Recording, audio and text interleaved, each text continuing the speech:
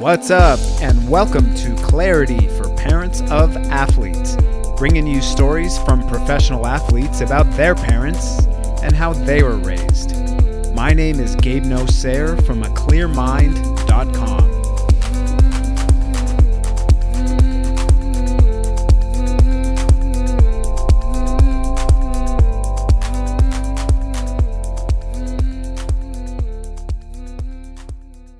All right, and welcome to episode number 26, the first episode of the new year and new decade.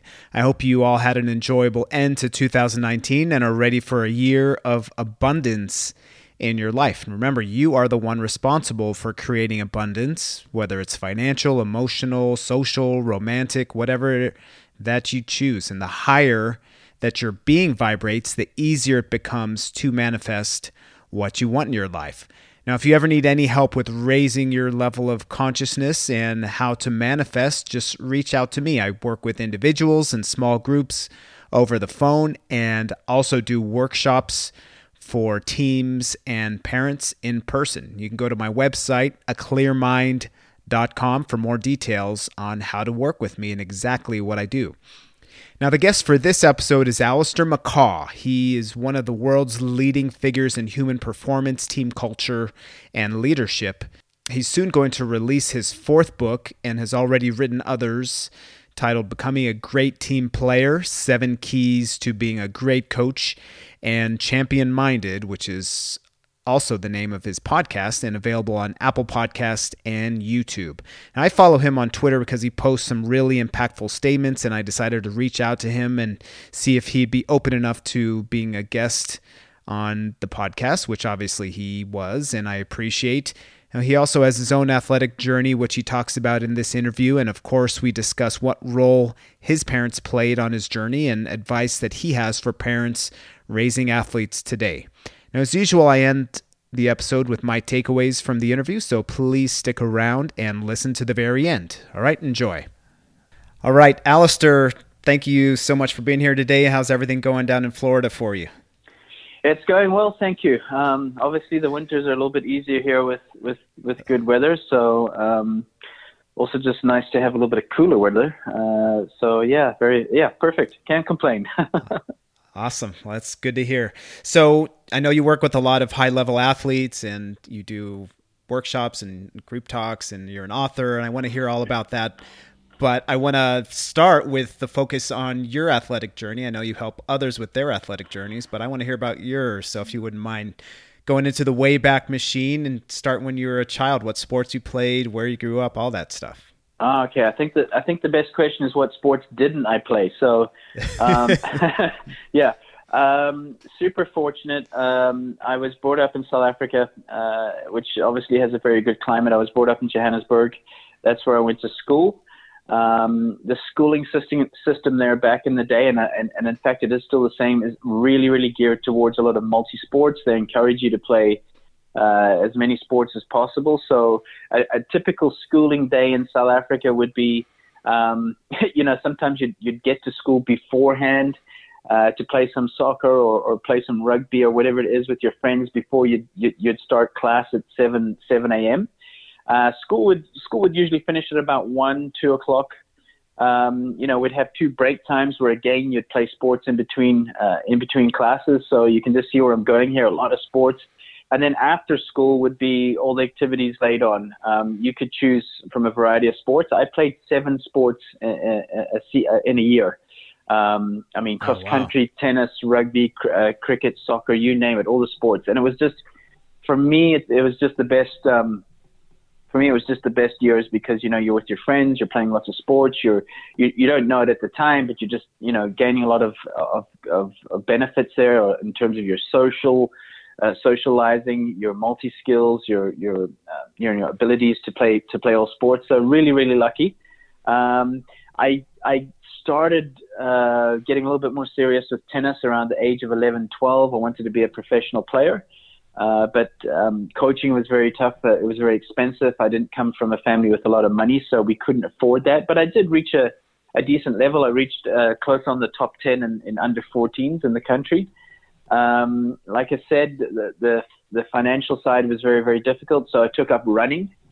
because that's not expensive. All you need is a pair of running shoes. And worked really hard at that. I became the under 16 South African 5-kilometer champion on the road. And and then I got injured in running, decided to take up some cycling to help with my recovery and my rehab. Thought to myself, well, I like this. Why don't I try a duathlon, which is running and biking, pretty much like triathlon without the swimming. And got hooked on that. Became 2-time South African junior champion, captained the national team, went on to compete in 5 world championships in that sport. So, I really, really, really blessed to have a good sporting career, not many injuries, and I can put that down to playing a lot of sports at a very young age. I didn't have one career-threatening injury. I had a good 10-year career of, like I said, 5 world championships, 29 marathons. Probably people won't believe me here, but I didn't have one injury that kept me out for more than 4 weeks. And I put it down to all those multi-sports. So you think that cross training really helped you? Absolutely. I mean, it conditions the body. You just see athletes who've played a few sports. They've got more of an athletic body. They're just more stable. They have more balance. Their joints are stronger. I mean, you can see the difference. And for me, obviously, I didn't realize it at the time playing so many sports as a kid that it would benefit me much later on, because injuries are what get in the way of progressing in sports and getting momentum. So yeah, key factor. Mm-hmm. So I hear this argument on both sides with cross training, but then you do eventually have to specialize at something if you want to pursue it, especially professionally. Around what age do you think people should start focusing on just the one sport?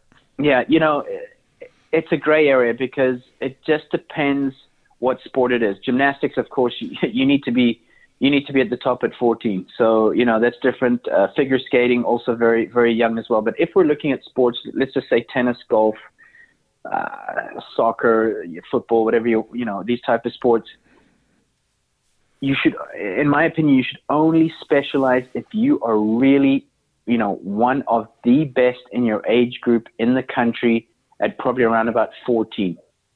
That's more or less the age if you had to push me. I mean, Federer, for example, he was just speaking on TV just a few months ago. I think I posted it up on my Twitter, that he played all sports. He played squash, he played soccer until he was 14, 15. And he said that's what's given him the longevity in his tennis career.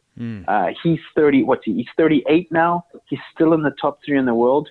He's probably had one of the best careers, not many injuries.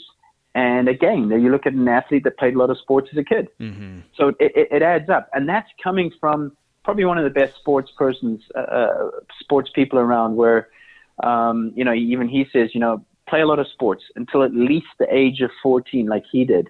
And I'm not just saying that because he says that, but in my experience of 25 years of working in the sports performance industry, seeing both sides of it, some kids specializing too early, parents having these, being disillusional, thinking their kid is going to be a professional one day, and they're not even, anywhere near the level at 14, 15. You've got to be realistic as well. We talk about believing in dreams and believe in yourself, but you've also got to be realistic to what your level is at, say, 13, 14 in those sports. You've got to be near the top. You've got to be competing with the best at that age to have a chance of being a good professional athlete later. Mm-hmm. So, what if somebody's not as blessed as Roger Federer physically? Do you think that's still the same? Well, welcome to the other 7.9 billion of the world then. Here's the thing, you talk about are champions born or made? And, I believe it's like an 80-20, if you want to call it. You need a certain element to be born into it. Genetics, of course, the right coaching environment, parents that are supportive, putting you in the right environment and so on. And then, of course, it comes down to hard work. Nobody sees the work that a Federer, a Nadal, a Ronaldo, a LeBron James, that they put in. Kobe Bryant was known to put in hours. Starting at 4:30 in the morning and finishing at some ridiculous hour. So, you've got to have those qualities. I mean, it's not just talent. You've got to have some talent, but then the rest of it is 80% of the hard work and the journey. That's great. And I imagine a lot of support along the way. And you mentioned that you didn't have the financial support because your family's situation, but how did your family support you along your journey as an athlete?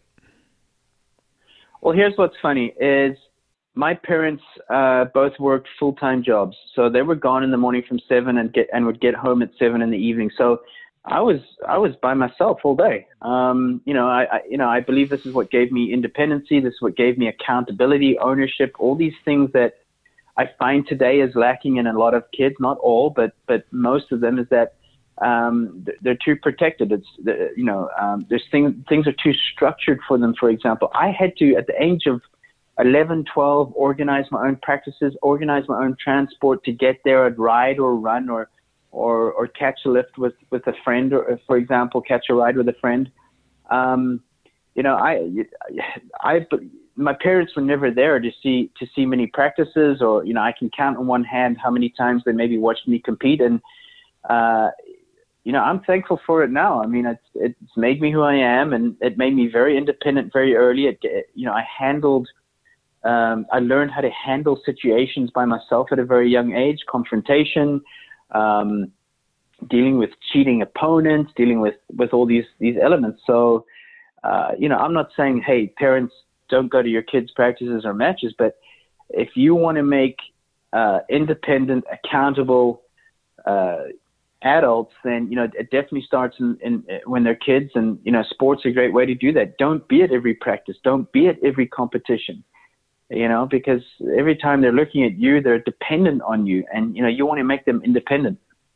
Yeah, absolutely. And you're right. Parents these days, especially in the US, can be so overly involved, and that's just unfortunately the culture that's built there. And when they're overly involved, they start to look at things, they start to compare their child to other children and that they're viewing either in front of them or even on TV or whatever. And then they start creating this fear that exists within them. And then they say, oh my God, my son or my daughter's not going to be good enough. We need to do something. Let's go talk to the coach. Let's go talk to whoever it is to try and get them in a better situation according to the parent. But I think they're really stifling them compared to the way that you were brought up.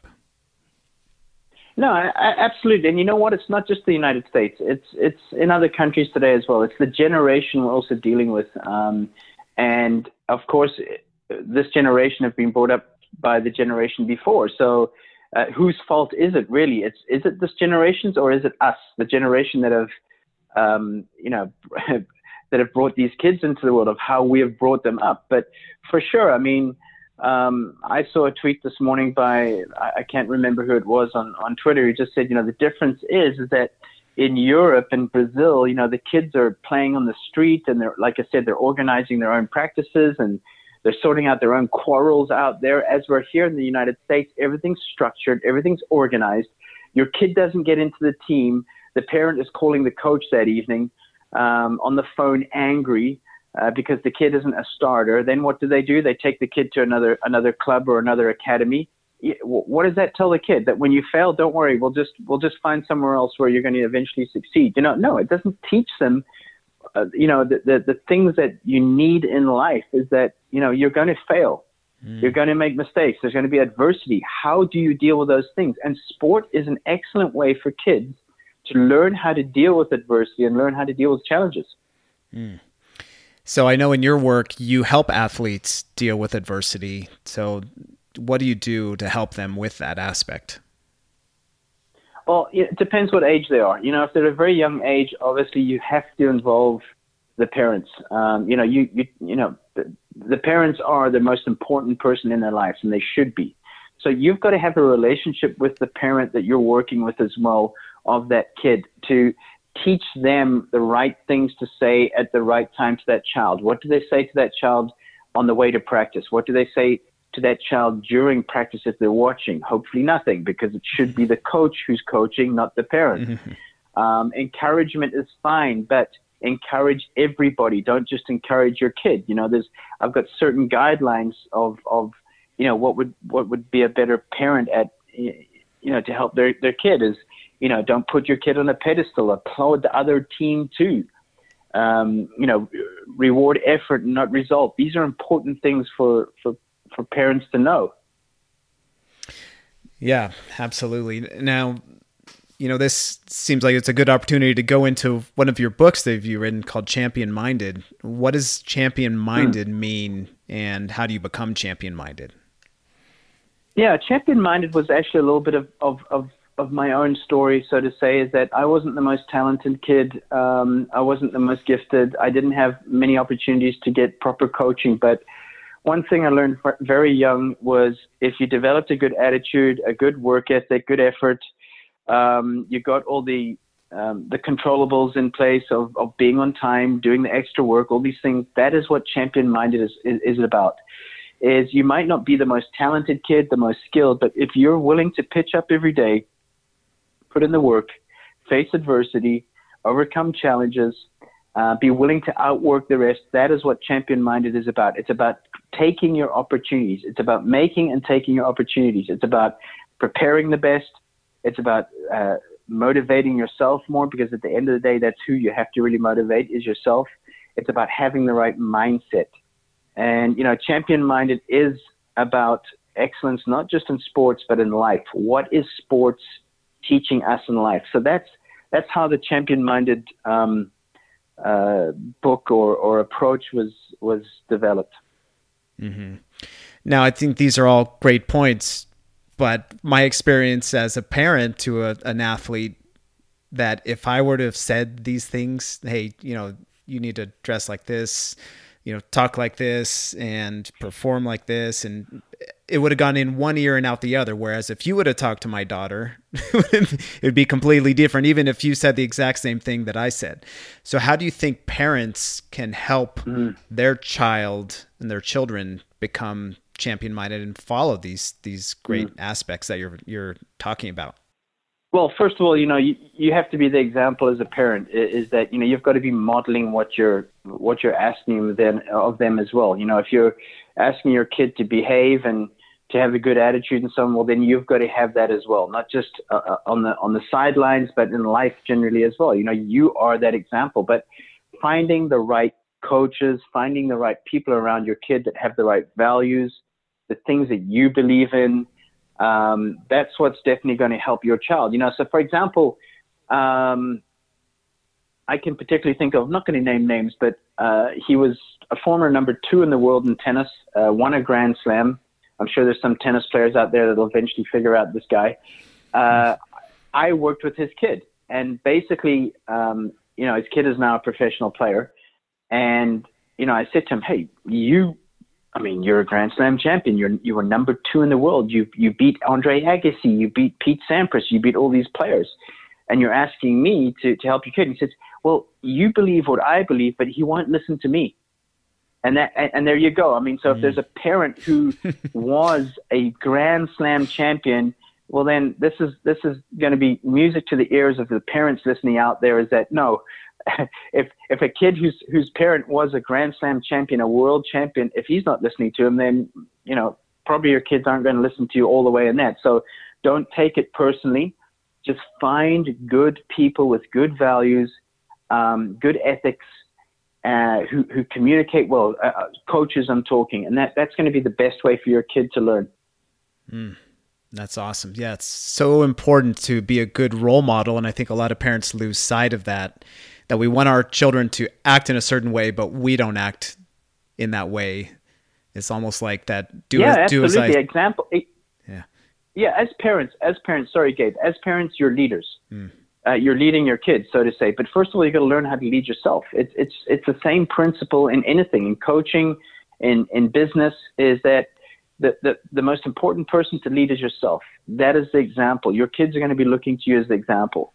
And, if you're telling your kids to eat properly and so on, and then you're having a hamburger and fries and so on and so forth, then obviously they're not going to take that example seriously. Yeah. In other words, you are the role models of your kids.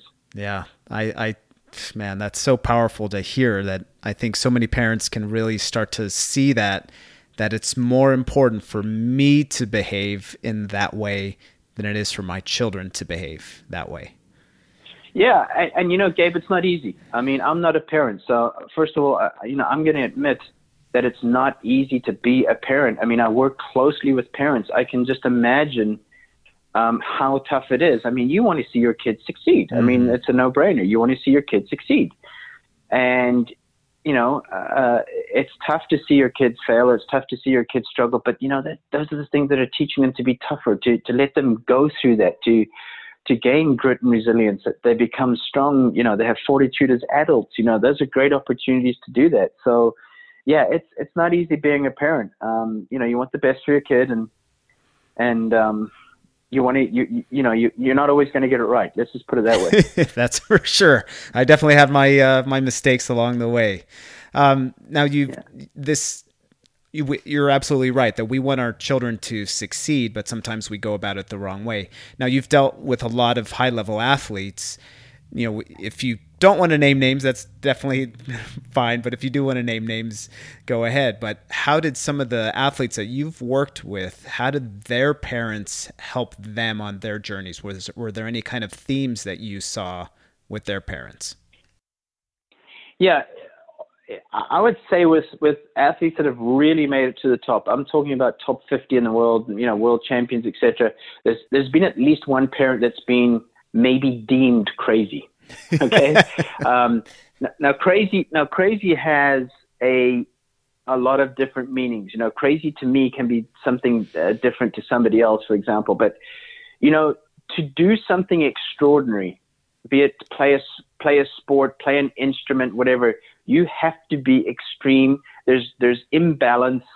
You're going to be different. You're going to be crazy. You're that crazy parent, for example. So, you'll see that there's at least one parent that's going to be deemed a little bit crazy, or maybe even both. So that is one of the areas. And here's the thing: I understand that. So I understand their, in inverted commas, craziness, because to get to the top in anything, entertainment, business, whatever, requires imbalance, requires a lot of, I don't like the word sacrifice because things are choices, but it requires a lot of tough decisions, requires a lot of hours, requires a lot of dedication over the top that other people would say you're crazy. That's what it takes. So that is one common denominator to get to the top in anything. Mm-hmm. Yeah, and in order to be crazy, you have to love your sport. Absolutely. There's got to be passion. I mean, that has to be the top, to be self-motivated, you've got to have passion and love for what you do. You've got to have a hunger for what you do. There's no way around it. You can only be motivated by others for so long. Mm-hmm. And then that wears off, you got to love what you do. It's got to be something, in the top athletes that I've seen that love what they do, they're just constantly thinking about it. Mm-hmm. They're switched on all the time. Last week I was in England, and I was with the Liverpool ladies soccer team there who play in the Premiership. And, I was chatting to the coach. They would just said, the top level performers were just switched on the whole time. You get home, you're still thinking about it. You're in the shower, you're still thinking about it. You're going to bed, you're still thinking about it. You wake up, you're still thinking about it. That is the dedication and the commitment that it takes to be the best in anything. And it's a very, very tough thing to do. Yeah. How do you think parents can help their children get to that point, or can they even help them? Does it just have to be the child's decision to get there? Yeah. Parents need to step back. It needs to be the child's journey. The child needs to decide what they would like to do and what they would want to do. As in, provide the opportunity and then step back. Get the right environment, the right coaches, etc., whatever it be. Here's the thing: not every kid wants to be a champion. So parents need to get this out of their head. It's not every kid wants to be a Grand Slam champion, or at the World Cup, for example. Maybe they just want to play sport and be with their friends. Parents don't get that sometimes, and some of the best athletes in the world started off just playing games and just, they just wanted to be with their friends. And then it escalated and gained momentum to something else. So, if the parents are involved in the sport from a very, very young age and they're taking them to competition every weekend and they're playing a ridiculous amount of competitions and the parents are always there, it's too much. I can guarantee you that 95% of those kids burn out. And here's what the funny thing I hear is, well, my kid is going to be that 5%. Okay. Well, my kid is going to be that outlier. That is, that's usually sometimes what you hear all the time. And, it's such a pity because what's the stat? More than 70% of kids drop out of sports before the age of 14. How sad is that? Yeah. Because of parents, because of pressure, because you know what? When they signed up to play the sport, it was fun. Then all of a sudden they're getting thrown into competition. They're getting thrown into rankings. They're getting thrown into being judged on how they compete. As parents, we can lose track, even though I'm not a parent myself, but I've been around this industry and environment for now over 25 years. That's awesome. Yeah, actually, it's funny that you talk about this, and it's exactly what I released my last episode about it. And it was called "Why Do Children Drop Out of Sports?" And I talk about that exactly what you said, that parents put their children into sports for a specific reason, and it's usually from a place of our heart. We want them to grow and to have fun and to learn, but then as their journey goes, the focus becomes about something else. It comes about how they look, how their child is perceived, how they were perceived as a parent, then about getting on another team, and then scholarships, and then maybe professionally, and even professionals, and I'm sure you've seen it in your field, they lose focus on their heart goal of why they even started playing sports in the first place. Yeah. I mean, ask any kid why they started playing sport. They're going to say because it was fun. And, it's no wonder that, the kid gets, he gets better or she gets better. And then all of a sudden there's a fitness trainer involved. And then all of a sudden there's other elements involved. And they didn't sign up for that in the beginning. They signed up to go hit a ball or kick a ball or have some fun. And, parents have these, this thing in their mind that the kid's already 10, 11 years old and they're already talking about scholarships and possible schools and so on and so forth, especially here in the United States. It's crazy. It's crazy. I can't tell you, because I consult to a lot of colleges in the United States, but, where kids have, received scholarships, but they absolutely hate what they do. They're just basically trying to live out those days at the school, a college, and get an education, but they have to play a sport.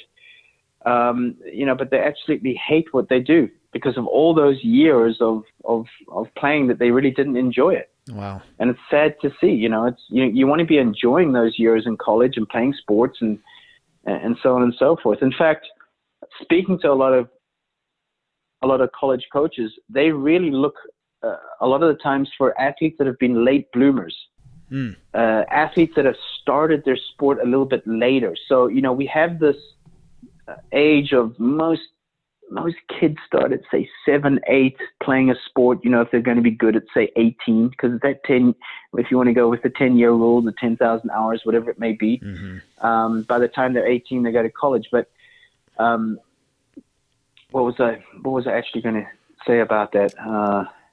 Late bloomers. Sorry, my bad. No is that kids that started at, say, 11, 12, and they've been able to, they're improving, and they're able to get to that level. They're maybe not the best, but coaches, especially in college, are looking at those kids. Why? Because they're still motivated. They still love the sport. They're still growing. They're still getting better. Instead of the kids that were the best at 12 years old, 13-year-olds, they won everything. Then the other kids maybe got a little bit, maybe they were athletically better at that age. They were coached betterly at that age, but the other kids catch up at 15, 16, either from an athletic point of view, physical point of view, or from a skill point of view, and they start to beat those kids. And those kids aren't used to it because they were always winning when they were 12 and 13 years old. They were the U.S. champion. They were the state champion. They were this and that. and they begin to hate the sport at 15, 16 because they never learned how to lose when they were younger. So again, these are the things that happen of why kids drop out of sports at 16 or 18 or whatever, because early success can be dangerous, because they're winning all the time. They never learned how to lose. And then it really hurts when they're 16, 17, they're getting beat by kids they maybe beat up on when they were 12, 13.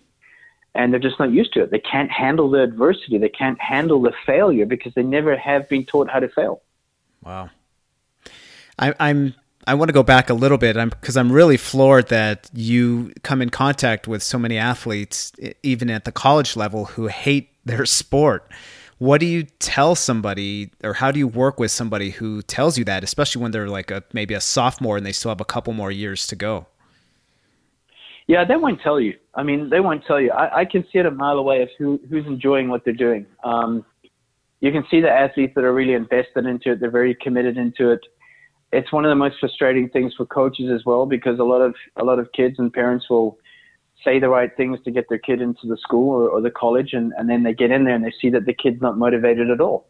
They won't tell you, obviously, because out of fear of losing the scholarship, or they don't want to be known as that kid that doesn't really want to be there. So, for example, but your actions will always prove your effort level, or your interest level, should I say. You can't hide that. Your interest level will always be exposed by your commitment level, your effort level.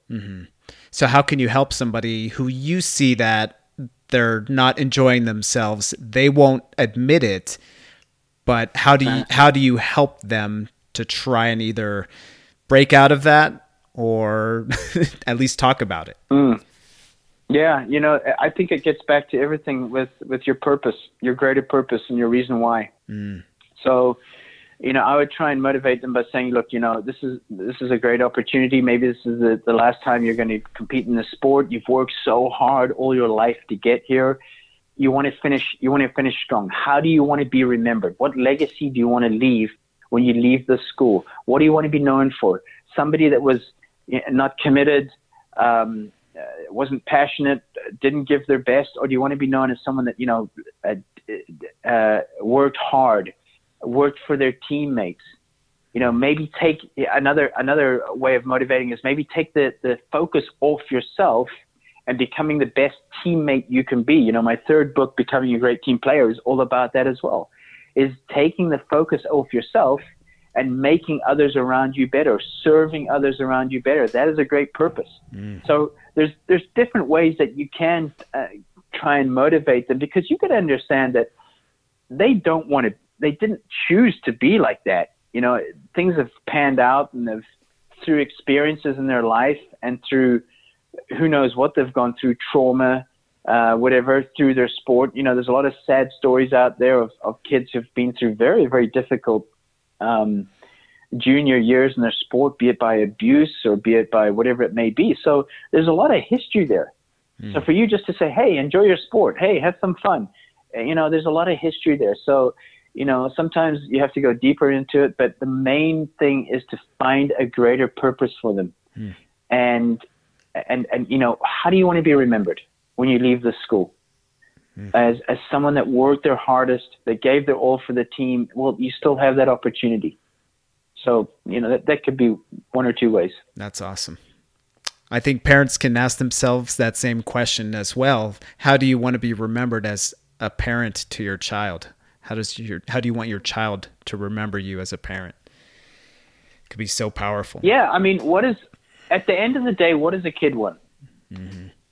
They want to be known that they were loved unconditionally by their parents. That is what a kid wants. What does an 11, 12-year-old know?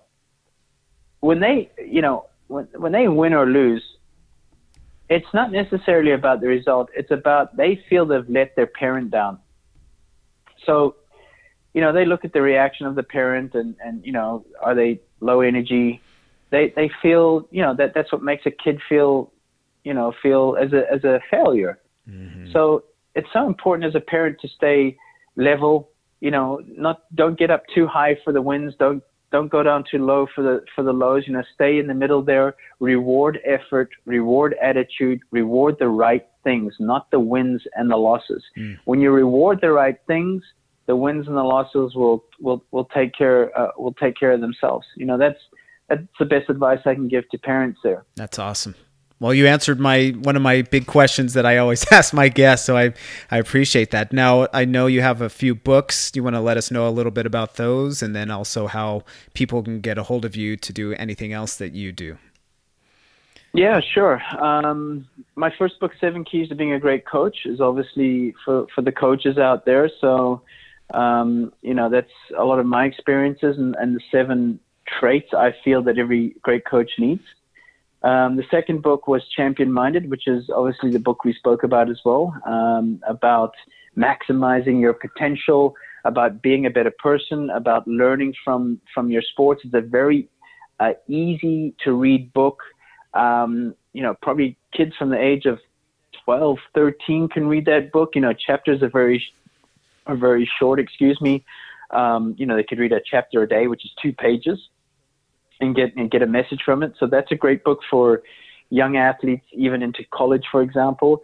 And then the third book is more for teams, Becoming a Great Team Player. And again, a book for any ages, a book for a kid on a team that can learn how to become a better teammate, support their teammates, improve the culture of the team, for example. So those are the 3 books out at the moment.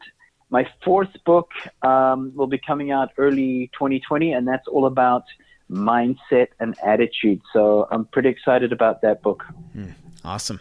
And if people wanted to bring you out to work with their groups, how would they go about doing that? Sure. They could email me on McCaw Method, MCCAW Method @AOL.com. That's my email. And then my social media, I'm on Twitter @Alistair McCaw. That's with 2 L's in Alistair. Facebook, I have a page which I put some stuff out there, especially for youth sports, motivation. That's Alistair McCaw page. And on Instagram, which is more motivation, is Be Champion Minded.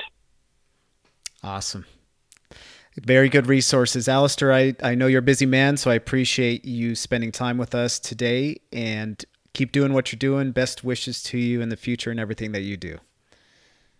Awesome stuff, Gabe. I appreciate it, and all the best with the podcast and everything else. So what were your biggest takeaways? Alistair has worked with numerous athletes over his 25 years in the industry, so naturally he's going to have a lot of amazing advice, which he did in the interview. So I'll just try and focus on 1 or 2 of those from the interview that impacted me the most. Now, I'm going to paraphrase here, but one of them is when Alistair said, if you want to make independent and accountable adults, it starts in childhood, and that parents should want to make them independent. And I think most parents can agree that making their children become independent and accountable adults is a goal for them as a parent. But what can often happen is parents can actually do the opposite of that intention, unconsciously, of course. Now, it's natural to want to help our children when it comes from our heart, but there's always the other place of our being where helping our children can come from, which is our ego. And if you might remember from previous episodes, that fear is the fuel of the ego, or as Master Yoda says, is the path to the dark side. And when helping our children is driven by an unconscious or conscious fear, parents can often blame coaches, referees, teammates, or even their children themselves. We can lose sight of the fact that children are still learning and making mistakes, and that's actually the best way to learn. It's much easier in life to learn and grow when we lose a game or make mistakes in the sporting arena than it is when we win or have success. When we view through the lens of fear, we can see quote-unquote failures our children are having as defining them that way. So naturally, we don't want them to make mistakes. When we don't want them to make mistakes, we can overhelp and do more for them instead of letting them figure out life on their own. Now, of course, it's important to help children as well. I'm not condoning never helping and making their journey more difficult than it naturally is. There's always that balance of helping, but not too much. The big key is to tune into oneself and to slow down and feel what emotions and what thoughts come up. If we tune into the possibility that we might be helping our children because it might make us look more favorable in their eyes, or that we're afraid that they will think we're a bad parent if we don't help them, that's a key indicator that our ego has taken over. Now remember, any negative thought or uncomfortable feeling comes from the feeling that we lack control of a situation, or fear that we will lose some sort of security, or fear that we won't have acceptance from our child or from others. And all three of those categories can only be fulfilled within us and not from someone or something outside of us. That's the inside-out reality that exists. The more we realize we don't have to search for anything outside of us to make us whole, the more we know that our children might be upset because we're not helping them with something, and that not helping them with certain things is still the best option for them as well. That's how you build accountability. For those of you who listened to the episode I did with Mohini Bhardwaj, you might remember her parents cut her off financially when she decided to come out of retirement and try and make the next Olympics with USA Gymnastics. She had to work hard both in and out of the gym in order to make it, which she did. Now, Alistair went through a very similar experience with his family. They couldn't support him financially or even provide consistent transportation to training. He had to rely on himself to find rides and to schedule training. Now, that's what builds independence and accountability. How many of you are comfortable with letting your child truly take the reins of their sporting journey? Now, of course, it depends on the child's age, but I think few parents are comfortable with just letting go of control and leaving it up to their child to organize rides and individual training if it's about choice. Now, some parents, especially single parents who are too busy with work, have no choice but to let their child take the wheel of their athletic journey. But I'm talking about the ones who do have a choice. Now, of course, parents love to watch their child. I know I love to observe my son playing sports and doing music and anything else that he does, but I know if I'm too involved, it becomes more about me than it does about him. And it can be tough as a parent not to step in because we want to make sure our child reaches his or her potential. But stepping in too much comes at a cost. When we live with the fear that our child won't reach his or her quote-unquote potential, it essentially means that we don't think they're good enough or won't be good enough, or that we're not good enough as a parent. And when we believe that, either on a conscious or unconscious level, we take too much control. Now remember what Alistair said in the interview. Children today are too protected and things are too structured for them. When we're overprotective or over-controlling, we restrict the openness children crave to have in their life. That's what stunts them from reaching their potential. The development of a child is more reliant on their parents' consciousness than anyone or anything else. Any coach, any teammate, any fans, anything. So if you raise your consciousness and your child flourishes. If you want some guidance with doing that, reach out to me. Reach out to Alistair. Reach out to someone who has a high vibe and is dedicated to helping others. Alistair's contact info is in the episode description, and as always, you can get in touch with me at my website, aclearmind.com, or email me directly, gabe@aclearmind.com. Thanks so much for listening. I hope you enjoyed. Much love to you and many blessings.